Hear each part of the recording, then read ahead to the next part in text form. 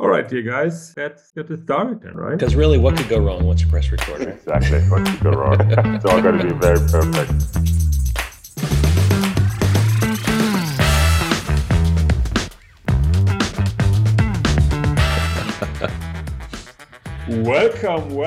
Welcome to this Crazy People podcast, Beau. I'm very happy to have you on. Before we start with anything, yes, this is Beau Billington, and as a guest in our podcast today, my partner in crime, Ross Brummer, and Voila. I'm the unfortunate Maurice Hoffman. So, Beau, as I said, we've been knowing each other for a couple of years, and I've really been looking forward for us to have this chat. I know we had the other situation the other way around, where I was a guest in your podcast. And introduce yourself to the audience, please. Yeah, well, no, I'm super glad, super pumped to be here, Maurice. Yes, we've known each other. I don't know the exact year, but probably circa 2014. If I had to guess, worked together for a better part of 2 years. And then I started my company 6 years ago, and Maurice actually provided a lot of guidance and support and a tremendous moment of need for me. So I'm forever indebted to you. So I appreciate that. And I'm super pumped to be here. In regards to kind of who I am, so name's Beau Billington. Started a company called the Free Agent almost 6 years ago. It'll be 6 years. April of 2023. Always plan on being an entrepreneur, and I'm sure we'll get into this in a little while. But finally found my way into entrepreneurship around 37, which is old by some standards out there. But in regards to kind of what the Free Agent does, so we provide executive headhunting services as well as management consulting to high growth tech companies. So think Series A, Series B, Series C. Common theme with a lot of those organizations is leadership or the lack thereof. And bottom line, the same folks that, got them to 10 or 20 million, oftentimes not the same to get them from 20 to 40 million. And so we come into these organizations and help them build out their leadership teams to kind of continue to accelerate results. So that's it. That's a 30-second sales pitch for you real quick. Fantastic. First of all, I'm happy that you survived my consulting. And second, in terms of late starter, a little tidbit, I did a research for our joint former employer. And turns out globally, average age for an SMB founder is 40. So you entered the game a bit earlier than. Hey, good for me, I guess, but I feel like of course, the older you get, the more inherent risk you have. And so I would have figured that number would have been closer to 32, 35. I guess it depends on the industry, but that's an interesting stat. And you made me feel better about myself, Maurice. Already adding value. Look at that. Look at that. That's what I'm here for. But tell us a bit about how did you get started? Yeah, so I'd always planned on being an entrepreneur.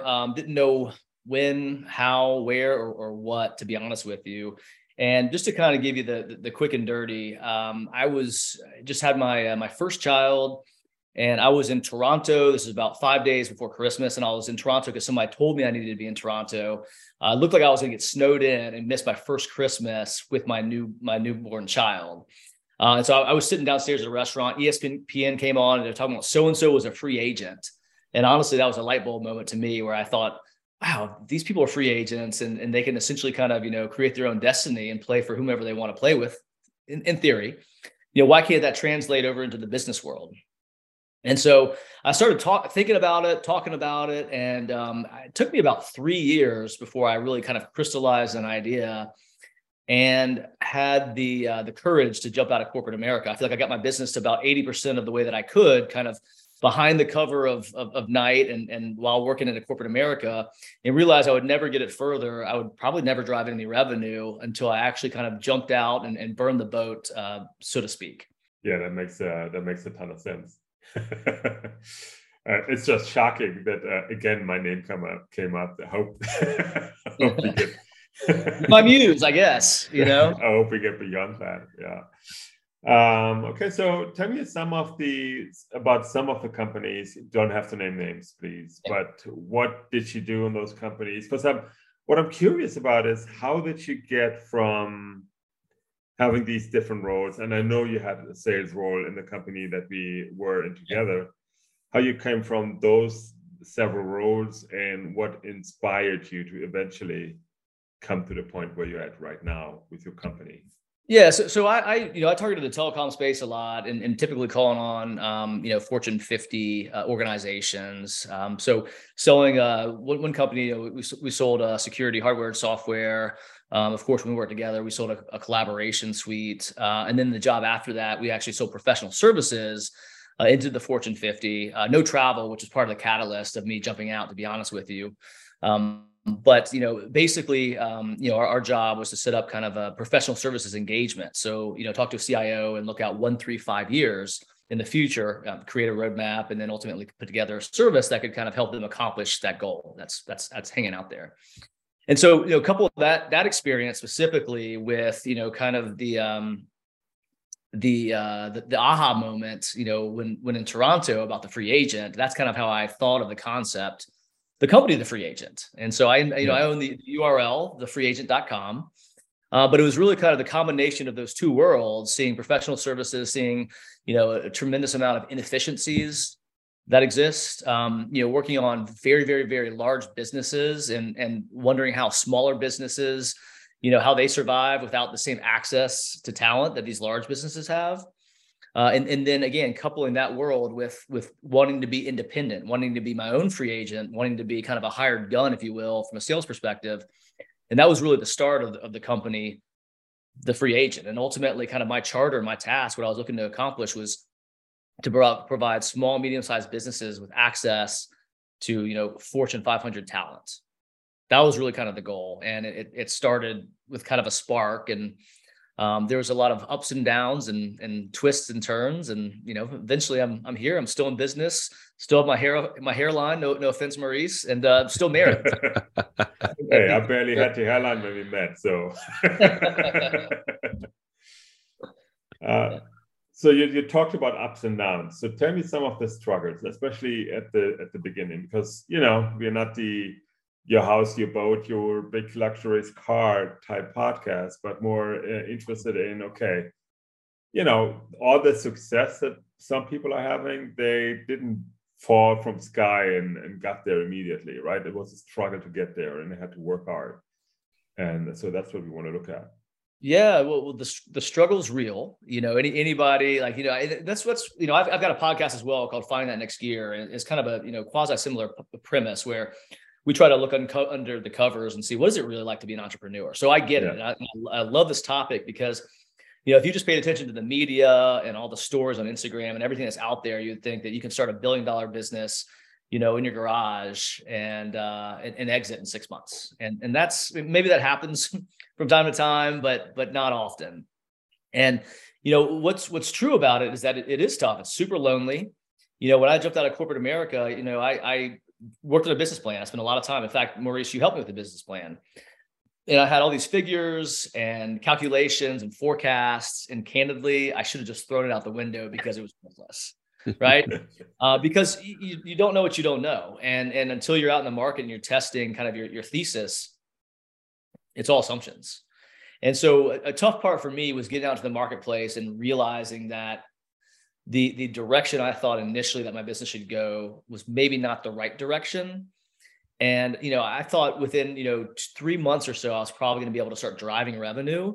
And that was really around 6 to 7 months before I actually got my first paycheck. And so I'm sitting here and I just, I had my second kid. We just built our house, had a relatively good paying job. The money trap was real. And then of course I try to blow up my life by telling my wife I'm jumping out of corporate America, and then I don't even get a paycheck for 6 months. So that's part of the struggle. And of course we prepared for that financially. I had money put away that helped with the float. And of course I promised my wife no hitting lifestyle, which was a bad mistake. But, that was probably one of the biggest challenges was getting out and realizing that the initial direction was maybe not the right direction. I needed to tweak it, and that it was going to be a hell of a lot harder to start driving revenue and replace my income than I initially thought it was. There's one interesting bit. I think that is something that a lot of people that are not as experienced or not quite as forward thinking is the planning ahead for not making any revenue. So where did that come from? Is that just common sense, you would think, or is that based on a story that you heard somewhere? And I think a combination of events. I think it's really easy, especially in entrepreneurship, to get super optimistic. You've got this idea; it has to work, right? Why would you not buy this, right? yeah. And it's really not that simple. When I jumped out of corporate America, I didn't have a book of business. Like most of my clients were in Europe, were in San Francisco, Toronto, all those places which were not going to buy services from me. And I had to start locally in Atlanta and build my book of business kind of organically. And that was tough. And so, that was one driver from the monetary piece, is I did realize there was going to be a ramp, but it was much more substantial than I thought. But also too, I am a family man. I often used to joke and say, barometer for success for me is if I'm still married in 5 years. But that was also part of the driver too, though, honestly. But that was part of the driver of making sure there's enough cash reserves, and making sure that I planned effectively to float and spend the time necessary to actually start the business. Now, that being said, there is a counter thought to that if I had less cash reserves, then I probably could have short-circuited the time necessary because I would have had to, right? That's probably a topic for another day. But no, it was just kind of ensuring that I was, putting my best foot forward, making sure my family was taken care of first. And that I was being smart and not completely risky. Because again, it's easy to really kind of buy into your concept, your idea. And if you're going for it, I mean, it's easy to get have blinders on. Got it. Absolutely.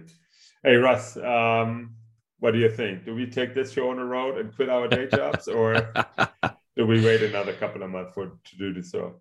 Well, back in the last century, literally it was the end of the last century. I did a very similar thing at 31 and had a 6-month-old at home and said, this is going to be awesome. I'm going to be able to go and replace all my corporate America, income and healthcare and all the other things that you get that corporate America gives you. And it was like, oh yeah, it's gonna, sure. I was Beau's super positive entrepreneur. Yeah, like next week I'm gonna be.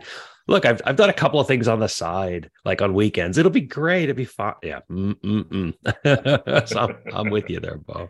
No, honestly, some of the loneliest times, because it's like, I was very, very honest with my wife where things stood, because that was a non-negotiable for me. But it can be quite lonely, and then you're always questioning, like, am I failing? Am I doing something wrong? Am I insufficient? Am I a bad entrepreneur? So it's I'd say the first, and that's not just the first 6 months. I mean, at least for me, it was the first year and a half, maybe up to 2 years, where you're like, it's very unstable ground. I mean, hell, even almost 6 years in, it's still kind of a quasi house of cards. I've got enough customers and enough revenue and things where it's I'm not worried. Things have changed. I have different worries. But the first, year and a half, it's you feel like you're on no stable footing. Yeah, I think a lot of entrepreneurs, when they start off, especially if they come out of a company who had a name, they underestimate the power of a company that has a name, and the stability that gives you, right? And the leg up that it gives you. And you're like, hey, I'm working out of my garage, right? And can you? I'm a guy for me down by the river, and it's a great point though. Brand equity. Mm-hmm. Zero brand equity. I had people who kind of knew me, but nobody knew the free agent was. They'd never heard of it. They hadn't gotten any, cold emails from me, anything. Yep. And that is very difficult. You didn't really have any clients either, right? I mean, I started from zero. And so I had to kind of convince my first client, and then my second and third and fourth, and so on and so forth. But that is the toughest thing, is that I'd like to eventually exit this business, if possible. I don't know if I have it in me, unless I was independently wealthy, to start a business from scratch again, because it is, until you walk a mile, it's hard to understand how tough it is. You got to be scrappy. And we can talk about some characteristics here in a little bit, but without brand equity, it's tough. It's tough. It's quite tough. Yeah. I talked to a guy this morning who said, when I started this business, I only had $40 million. And I'm like, oh, my heart bleeds for you, brother. I feel bad for you. Yeah. But Beau, tell us a little bit. But tell us a little bit about what that second customer looks like, right? You're chasing around and you're sort of pivoting to find the first one. In the second one, do you go, that first one was really awful, I got to go do somewhere else, or you double down on the first guy? What does one customer to two customer to three customer look like for you? So that's a great question. I think the entire time you're iterating and figuring out what you did well, what you didn't do well, where you could have improved. But it's a process. It's a journey. I mean, and a lot of it's kind of an individual journey and figuring this whole thing out. And so my first customer has since been fired. I think I fired them about a year in. So we created a relationship, got paid. That relationship lasted a year. So about a year and a half in before they got fired. And what's great though is I did have a logo with them, and I was able to kind of replicate the sales process and bring that to another client and kind of replicate my process and try a few things out. So it served its purpose, but it was just kind of and since I've created a matrix where I've got A, B, C, D clients, and they were like an E or an F. You know what I mean? which says a lot. But it helped me refine my process, and it helped me also too kind of determine what's an A customer, what's a B customer, what's a C customer, et cetera. And so I used kind of that success and replicated it. And, each time throughout the 5-6 years, I've tried to kind of go up a little bit further, push my price point, push the types of organizations that we're working with, et cetera. And so again, it's kind of an iterative process where you start at one point and maybe you get lucky. Like my second customer or third customer, I kind of got super lucky with them, and they're still clients to this day. And so it really just depends. But I think landing your first client is essential. Figuring out what you did well, what you did wrong, fixing what you did wrong, iterating, and kind of repeating the process as you go along is really what I found the best way to succeed and really kind of hone in on your story in your sales process. But you've got to reflect on what's good, what's bad, and be able to pick your head up when a client is not good, because they will suck the ever living life out of you. And there's a significant opportunity cost associated with bad clients. Because, in my experience, bad clients, give me 20% of the revenue, but I spend 80% of my time with them. Yeah. And that's not a good situation. And so being mindful of that, I feel, is critical, because I should have fired them earlier and spent more time prospecting. So it's an easy trap. I found myself in that trap. Or maybe I'm all alone, and I'm an anomaly. Very common trap. Very common landmine to step on. Yeah, I think so too. So what I hear from that is, though, your path towards success was a lot of reflection, right? A lot of analyzing your situation, not just basing on, I know how this works, right? It's so tell me about, how did you go about this? Because it cannot be easy to constantly self-doubt yourself, right? Because it also is not good for your confidence, right? In some ways. Oh no. If you have a team around you, it's easier because you keep each other accountable. So how does that work for yourself? That's a great point. And confidence, I think, is critical here, all the way around, especially in entrepreneurship. But it's a combination of things. I mean, self-reflection is important, especially in the early days. I try to spend a lot of time just like journaling, writing, reading. I mean, I've got books on books right behind my computer right here. But reading was very, very helpful and kind of helped inspire me, reinvigorate me, and help me kind of over some stumps and some pitfalls. And so that was important. Self-reflection is important for sure. And one thing that I've just tried to remind myself is that what I've found, and kind of in my podcast, but also my own experience, is that perseverance, I think, is like the underlying theme across all entrepreneurs, especially those that kind of struggle when they start their company. And so I just kind of continue to remind myself that, like, hey, I jumped out of corporate America. Like, your ego is attached to this. Like you can't go back to corporate America. It's not going to happen. And you just got to get up every day and fight. And that's what I did. And it's not easy. It's not for the faint of heart. I think if it was, then everybody would start a company. But I just kept continuously reminding myself that this is part of the process. And it's a Navy SEALs saying, but you got to learn to embrace the suck. And that's kind of what I did. It was just kind of put yourself in the mindset that this is going to be super painful. And one day this part's not going to be as painful, but there's going to be other crap that I'm worried about. So how did your everyday look like? Like, what is it that you tackle, especially as a new entrepreneur, right? Because you don't know what to do. There's like 1,000 things that you're supposed to do at the same time, if at all possible. But you have to, focus, set priorities. What did you do? So I've done a million different things, Maurice, and I've done a million things that haven't worked, and maybe one or two that have. But I'm good in kind of creating lists and trying to kind of dissect my day, dissect my week. Where am I? Basically, what am I doing that's moving the cursor? What am I doing that's maybe busy work or just making me feel like I'm working? And so I think that's critical is really kind of dissecting that and figuring out which side of the axis you're on. So that's important. Research was also critical to what I did because this was a new field for me. I really jumped out and didn't know what I was doing, which has also been, I think that's my superpower because I come at the industry from a different perspective, but it also is kind of a weakness. And I think a reason that it took so long to kind of ramp up was because I was literally learning. And so a lot of that was a lot of time was spent researching companies, researching best practices, researching competitors, business models, working on the website. But also too, then trying to figure out how to, they throw this term around, fail fast. But it's more so I feel like get through tasks that don't maybe drive, move the needle, get through them quickly. That's not necessarily a zero sum game where you fail or succeed, but like just not get crap knocked out quicker. You don't need to spend 10 months on a trademark as an example. A lot of it at the very beginning was customer focused prospecting, heavy business development, just trying to get the brand and the name out there. And like I said, some things worked well and others, didn't. And those the ones that didn't work well, I tried to figure it out quickly and move on.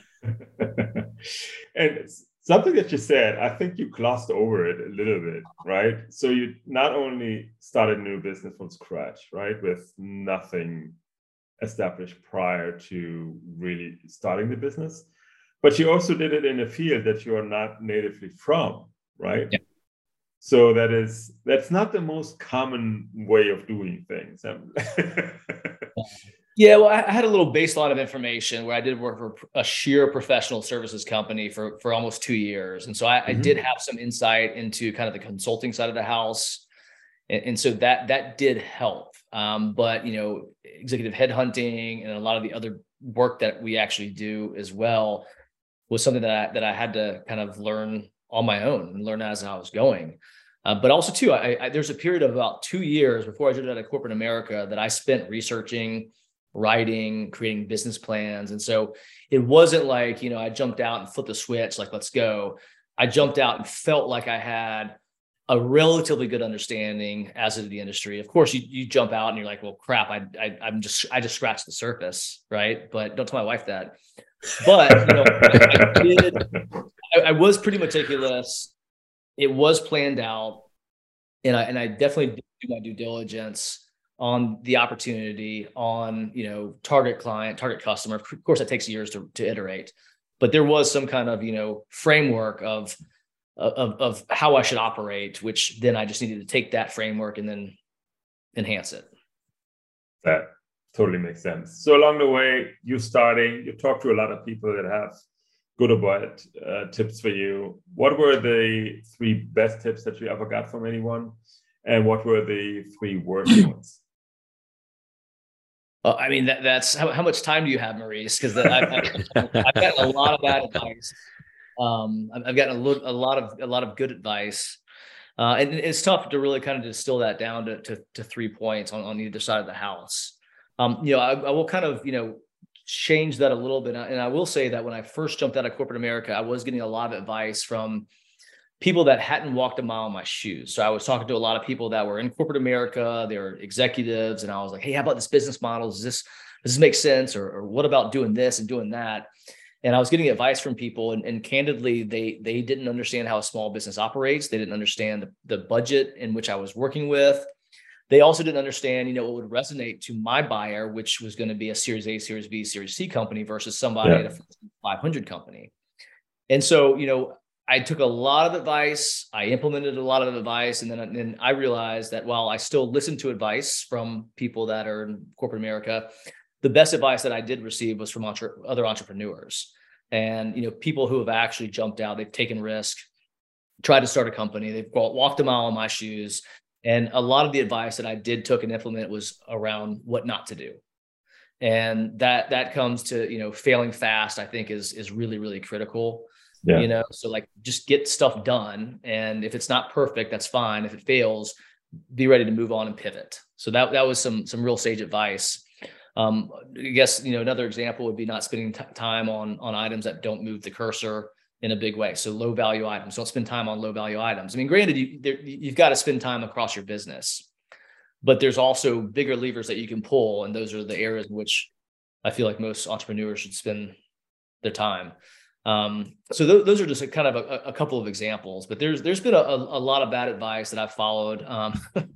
I'm generally pretty good though of taking an inventory of all the advice that I get, and then kind of spending some time thinking through that and then making a decision and generally sticking behind that decision. At the end of the day, that's what it is, right? There's a lot of people that try to give you tips or suggestions and whatever, because everybody has an opinion, right?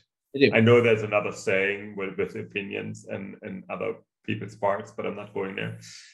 Everybody has an opinion, especially those that are in the second row, that are sitting comfortably in the back of the car while you are driving, right? And they're clever about this as long as they're sitting in the back, right? So. No, agreed. I mean, I guess just to kind of circle back to this, I will say that finding a mentor was some good advice that I've received, as well as like kind of finding a tribe, people that, have kind of the same mindset around business. That's really been important to me and something that I've kind of implemented within the last year or so. That's been helpful. I've seen a number of growth companies where the founder is a engineer or the founder is a product person, where finding the right salesperson or finding the right CFO is very hard because it's way outside of their skill set. I've seen it the inverse happen too, right? You have a great salesperson who founds the company and just knows every single customer, and then trying to find the right engineering people is just outside their expertise. How do you help your customers sort of bridge those gaps and see their blind spots that they might not be aware of?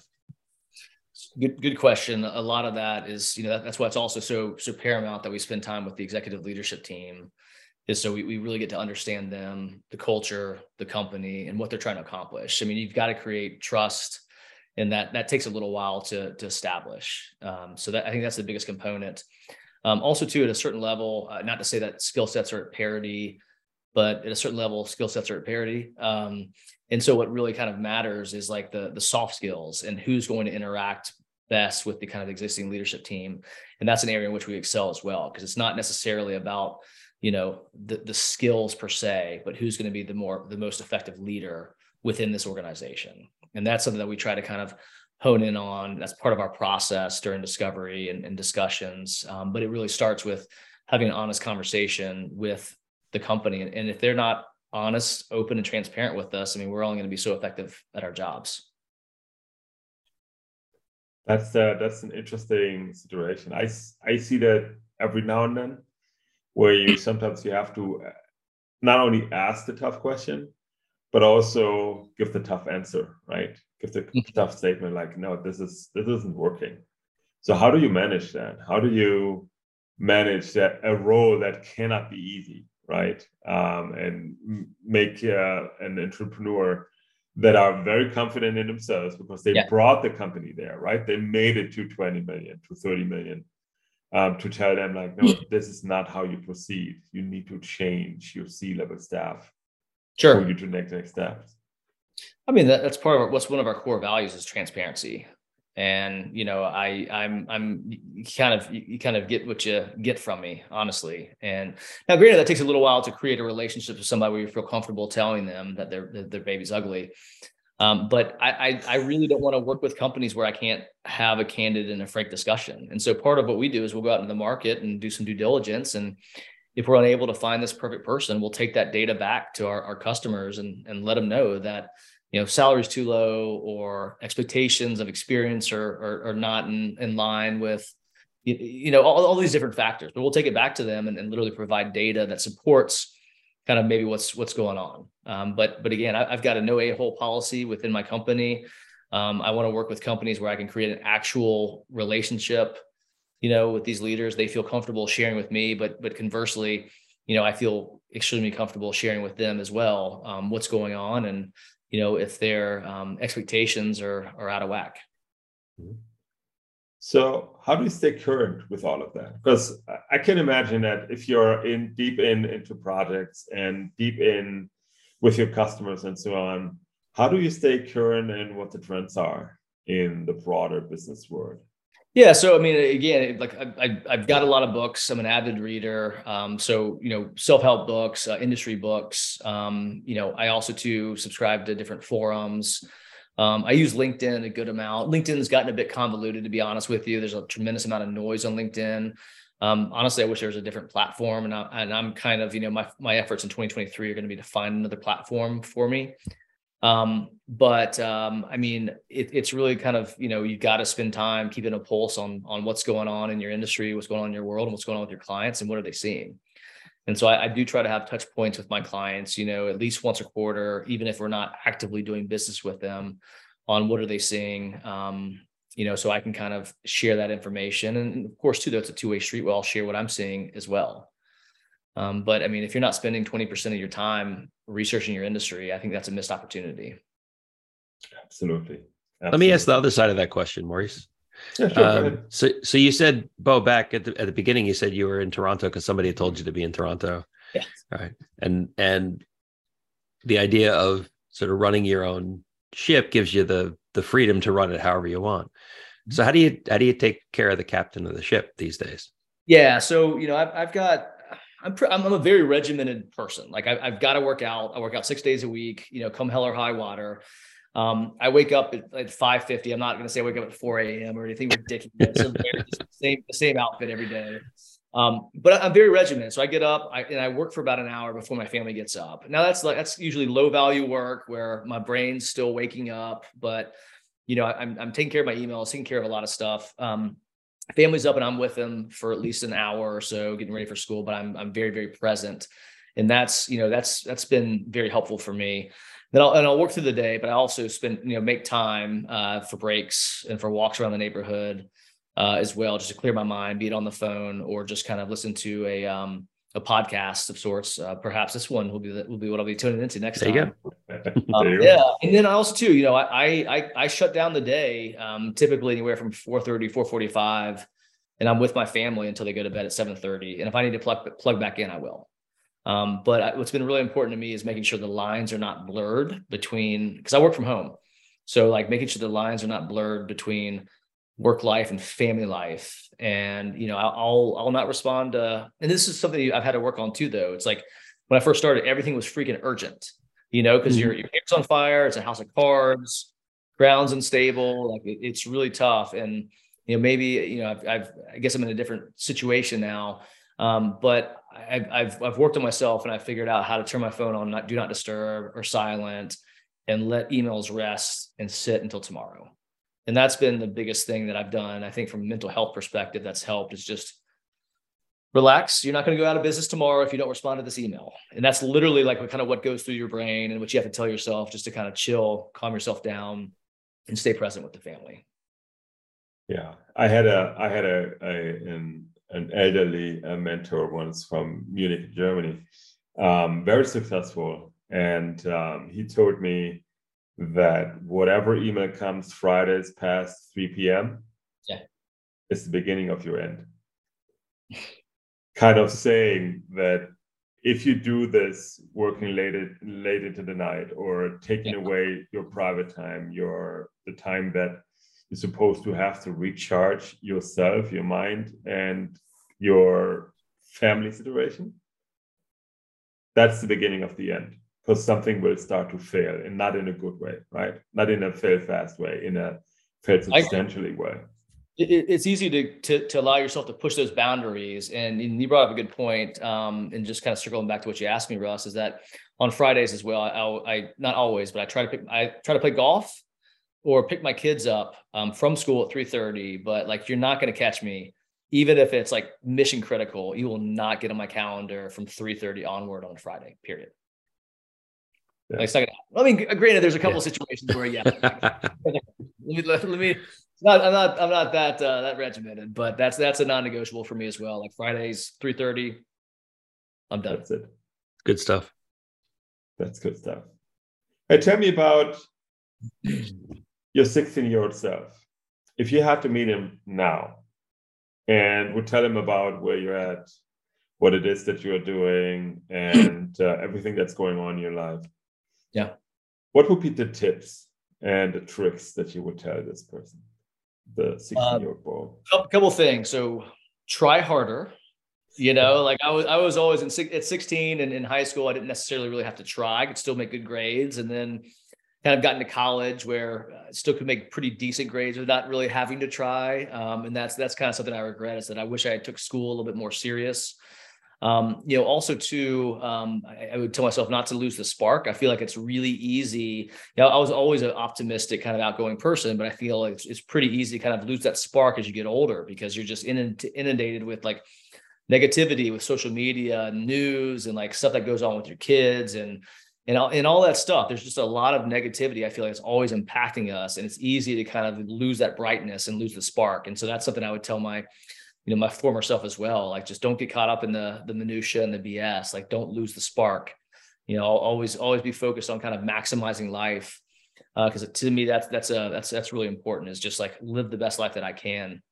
And then finally, take more risks. I've started a company, so I feel like I've taken some risks. But I feel like it's easy for us to get kind of caught up in this risk aversion world and realm, but also to be victim to what people say. And candidly, I wanted to start my company 4 years earlier than I started it, but I got caught up in all the BS. Oh, don't do that. Why would you start a company? It's stupid.